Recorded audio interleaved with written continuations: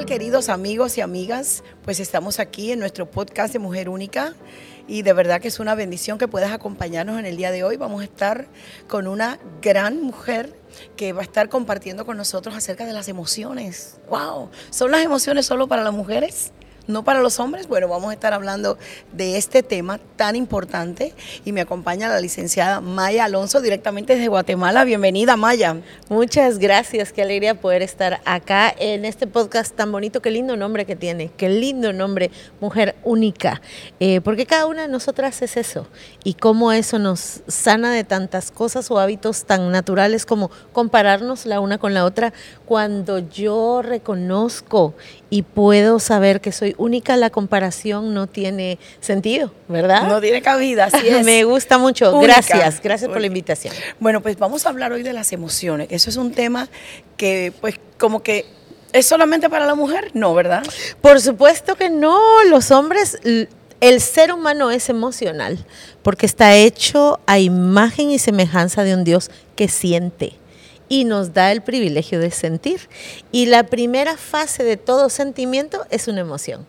Además que las emociones son auxiliares que Dios ha puesto dentro de nuestro ser para ir resolviendo diferentes situaciones, de tal manera que cada emoción tiene su función.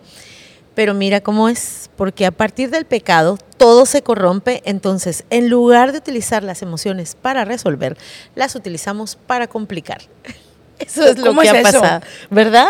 En lugar de utilizar las emociones para resolver, cumpliendo un propósito, como el pecado corrompe todo, yo las utilizo para complicar. Un ejemplo, una emoción muy linda, muy positiva, que debiéramos disfrutar más, es la alegría. Pero ¿cómo puedo yo utilizar mal la alegría? Bueno, hay cosas que te alegran que son pecado, por ejemplo. O en la alegría, perder el sentido de la medida, de la templanza, y es como, no importa, yo invito, ¿verdad? O ahora me caso, ¿verdad? En ese impulso emocional, en donde yo incluso la alegría la puedo vivir de forma que no conviene. Porque tenemos que entender que a partir de Génesis 3, todo fue corrompido. Después de la caída, claro. Y todo tiene que ser restaurado. Todo tiene que ser restaurado a como Dios lo pensó, y las emociones ahí están metidas. Por eso cuando le abrimos nuestro corazón a Jesús, comienza un proceso de transformación en nuestra vida. Así es. Y es interesantísimo eso, como algo que eso es especialista el enemigo. Todo lo que Dios intencionó para bien, Él siempre le da una vuelta para mal. ¿Y saben en quién pienso? En el rey Salomón. Sabiduría, por supuesto. Sin embargo, él decía, yo le dije a mi corazón, vete y busca todos los placeres. ¿Qué emoción se relaciona con el placer? La alegría. Y ven cómo podemos incluso vivir la alegría fuera de su propósito. Y algo que estaba destinado para hacernos bien, se convierte en algo que ahora nos daña. Pero la noticia es que el enojo también estaba destinado para hacernos bien. El desagrado estaba destinado para hacernos bien. La tristeza estaba designada para hacernos bien.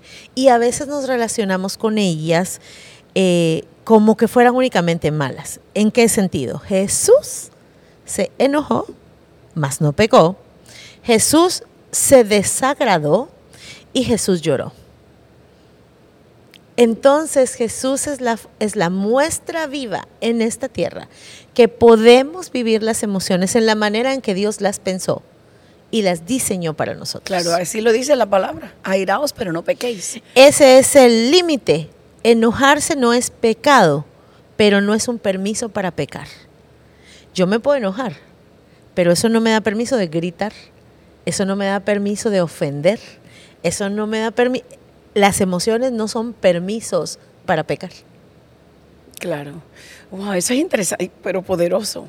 Así que las emociones no solamente son para las mujeres, también los hombres. Ellos son muy emocionales, no sé si los han visto. Siempre todo el mundo dice, ay, pero ella es mujer, ella es así porque ella es mujer, ella tiene las hormonas revueltas. Como que los hombres no tuvieran hormonas. Claro. Están llenos de hormonas también y llenos de emociones. ¿Los han visto en un partido de fútbol? Oh.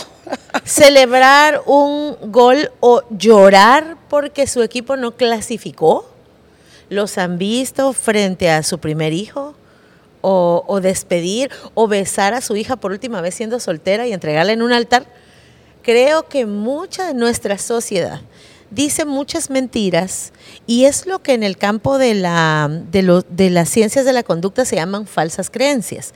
Son falsas creencias repetidas como que son verdades. Solo las mujeres son emocionales, solo los hombres son fuertes. La Biblia no dice eso. Claro que no. Y la Biblia no muestra eso. Claro que no. Estábamos hablando antes de comenzar el podcast que la mayoría de las canciones románticas han sido escritas por hombres. Y la poesía. Y la poesía también, sí. Grandes autores, poetas, claro. Los libros. Sí. Así que de repente si hay aquí algún hombre escuchando y se ha tragado la mentira de que yo no soy romántico, no soy expresivo, es eso, una mentira. No se la siga diciendo, porque Dios puso ahí adentro de usted esa capacidad de afecto, porque usted se parece al Dios que lo creó.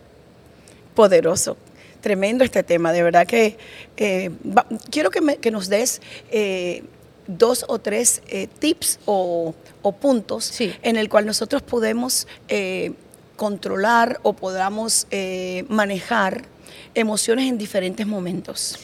Bueno, creo que tenemos que saber exactamente qué es una emoción y qué no es. La palabra emoción viene del latín emotio. Y motio tiene que ver como con motor, con fuerza.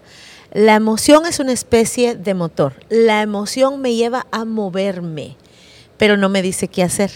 Miren esto. La emoción me dice muévete, pero no me dice para dónde ni cómo. La emoción es solo mensajera. No es el mensaje tal cual. La emoción no es Dios, no es todopoderosa. Así que dejemos de decir, yo no puedo, cuando vienen mis emociones y me agarran. No me puedo controlar. Como que fueran todopoderosas. No decimos eso de Dios, no. Vino Dios y me agarró y no me dejó. No, muchas veces vamos aún en contra de la voluntad de Dios y actuamos. Pero decimos que las emociones son todopoderosas y que cuando yo estoy enojada, usted no me puede hablar a mí. Pero es algo que nos repetimos constantemente. Entonces, la emoción son reguladoras, Mariam. Lo que viene a hacer cada emoción es a regularme. Son buenas porque Dios las puso. Si Dios no las puso, ¿quién? Son buenas y puedo vivirlas correctamente. Son cortas, son temporales. Una emoción tiene corta duración. Entonces, ¿cómo le hago yo para estar enojada desde anteayer? Bueno, se alimentan de lo que pienso. Y mis pensamientos me hacen sentir. Y tal vez nos sirva recordar cuando éramos jovencitas, de pronto, ahora en nuestro momento. Si yo recuerdo constantemente algo que me molestó, yo me voy a seguir molestando como que eso me siguiera pasando. No sé si les ha pasado que se han enojado con alguien, pero esa persona no sabe que ustedes pelearon con ella en su corazón, pero todo se sintió como que fuera real.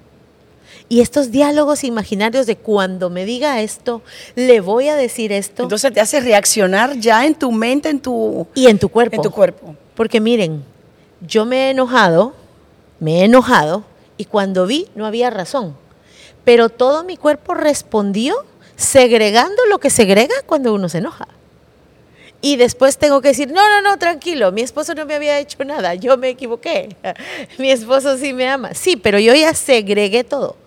Hormonalmente ya pasaron muchas cosas, en mi corazón ya pasaron muchas cosas, el desgaste está ahí.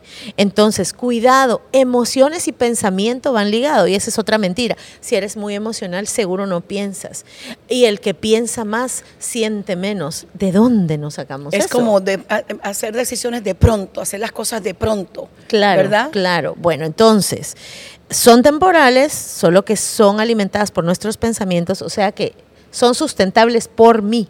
Por eso es importante los pensamientos que tenemos nosotros, porque la Biblia dice, tal en como piensa el hombre, así es. Así Es exacto. importante. Esa es como la base, hay una relación entre emociones y pensamiento. Y luego todas tienen propósito. Por ejemplo, la alegría te vivifica. Por eso se dice que nos da fuerza. La alegría te vivifica. Así que si quieres poner más vida en tu relación, más vida en la crianza de tus hijos, más vida en tu oficina, en tu trabajo, en donde tú trabajes, bueno, lleva un poco de alegría, porque eso vivifica. No ser tan intensos. A veces somos por pequeñas cosas tan intensos y tan Sí. profundos y tan, ¿me entiendes? Que a veces tenemos que dejar las cosas como más suaves, no darle Tranquilos. tanta profundidad y buscarle, como se dice, las 3 patas del gato. Sí, totalmente. Voy a hacer un ejercicio aquí como visual. Hablemos de emociones básicas. Tenemos el enojo, que ya les voy a decir para qué sirve, la tristeza, el desagrado, el miedo y la alegría. Miren eso. Enojo, tristeza, desagrado, miedo y alegría. ¿Qué pasa si yo le quito la alegría? Me quedo en una vida con enojo, miedo, tristeza y desagrado. La alegría es lo más regulatorio que podemos tener. Se dice que hasta en momentos de mucha tensión, de pronto alguien suelta un chiste, una broma, y eso relaja. Somos bendecidos con las personas alegres a nuestro alrededor, aquellos que son capaces de sacarnos una sonrisa, aún en el peor de los momentos. La gente le gusta estar alrededor de personas así. Claro, ¿Es claro. verdad? Bueno, ¿para qué servirá el enojo? Saben que el enojo obra la justicia. Hay cosas que deben enojarnos. Claro. Hay cosas que enojan al Señor. Jesús no tiró mesas por cualquier cosa.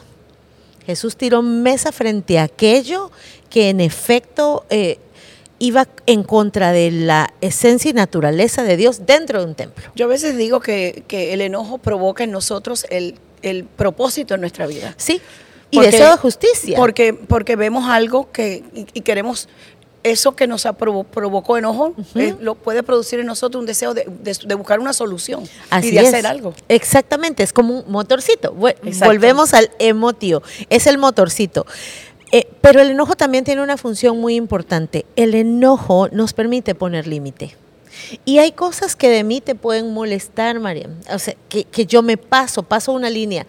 Y si tú no le das lugar a tu enojo de manera saludable, no vas a poder poner límite a la conducta abusiva.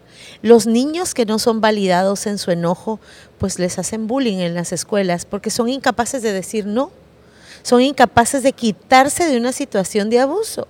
La mujer que es violentada no se enoja.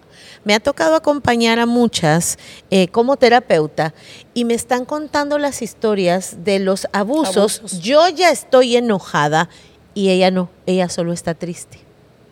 Porque si ella se enojara, tendría esa fuerza. Hiciera algo, claro. Claro. Provocaría un cambio. Ahora, no todos los enojos son legítimos porque Dios le dijo a Jonás, ¿te parece bien estar enojado por esto? Así que ahí en la Biblia podemos encontrar esta palabra para nuestro enojo. Cada vez que nos enojemos, es como que Dios nos pregunte, a ver, ¿a ti te parece bien que estar enojada por esto es correcto delante de mí? Y creo que esa podría ser un buen consejo, un buen tip para llegar con nuestros enojos y poder vivirlos de manera más saludable. Hay personas que viven enojadas todo el tiempo.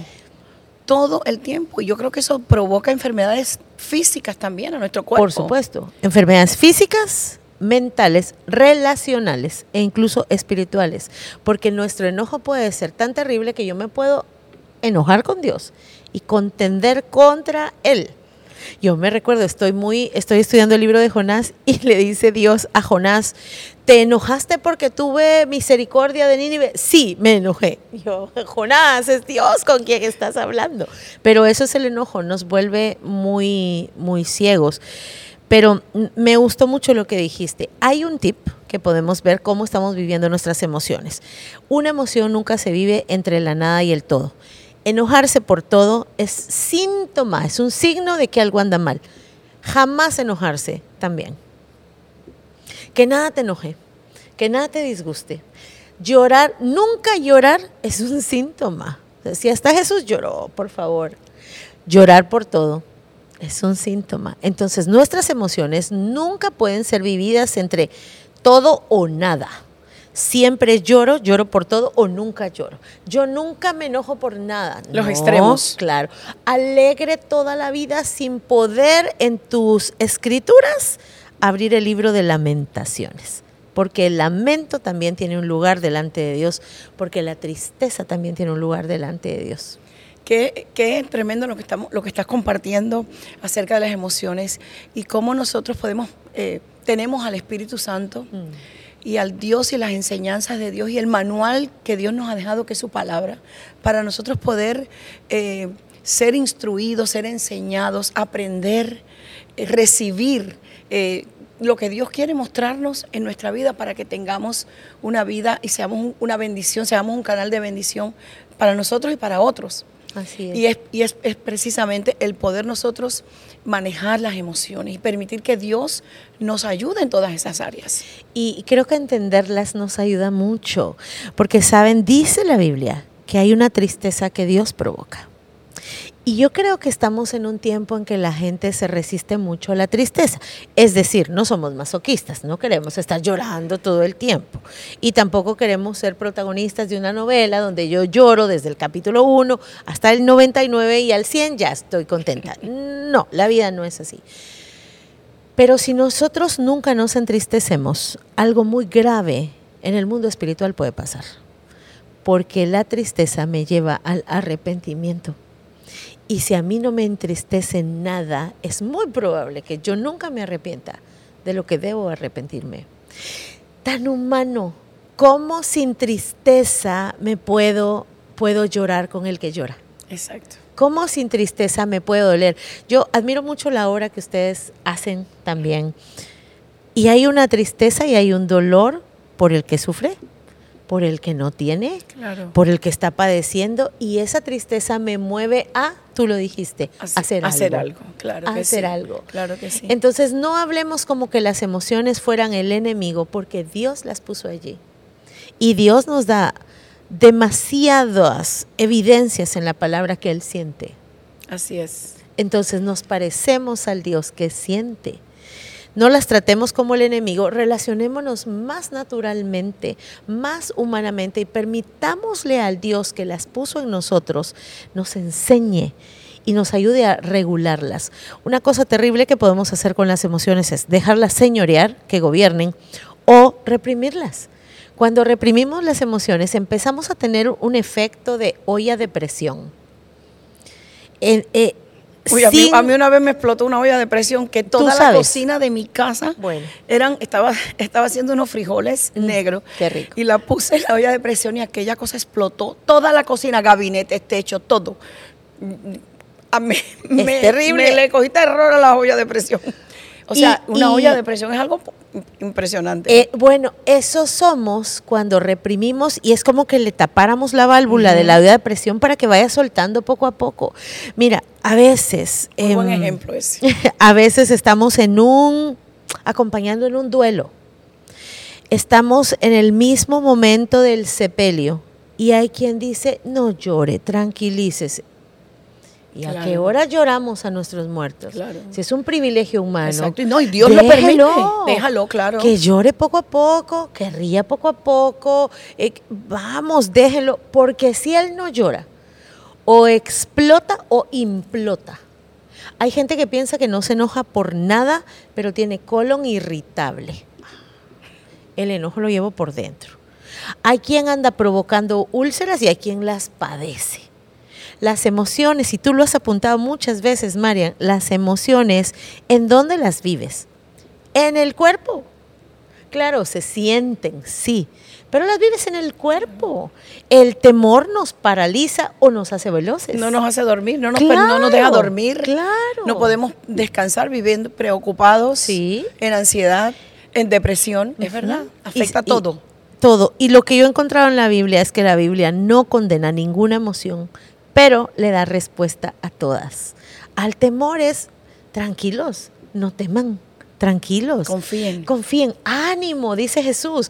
¿Cómo nos relacionamos con el miedo de otras personas? ¿Usted no tiene fe? Espéreme.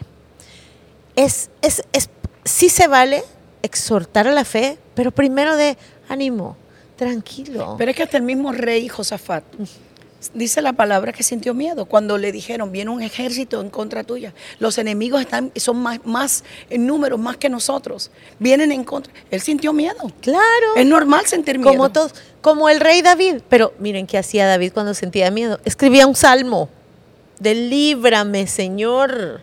Entonces, es otra cosa las que tenemos que hacer. Es otra cosa lo que tenemos que hacer con nuestras emociones en lugar de solo tildarlas de esa forma. Entonces, recibámoslo como un regalo de Dios. Vivámosla para su propósito. La tristeza es la emoción que nos auxilia y nos acompaña en temporadas de duelo, de pérdida, en temporadas en donde algo que yo amo y me importa me provoca dolor. La tristeza me permite condolerme. ¿Qué quiere decir eso? A mí me gusta mucho entender las palabras. Si yo me conduelo, es que me duelo contigo.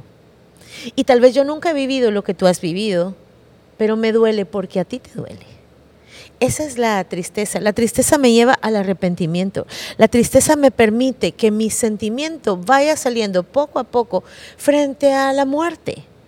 Porque aunque tenemos la esperanza en Cristo eterna de volvernos a ver, te voy a extrañar. Claro, acá. claro. Pero Dios le permitió, cuando murió Moisés, le dio un tiempo al pueblo para que llorara a su líder. Claro. Le dio un tiempo.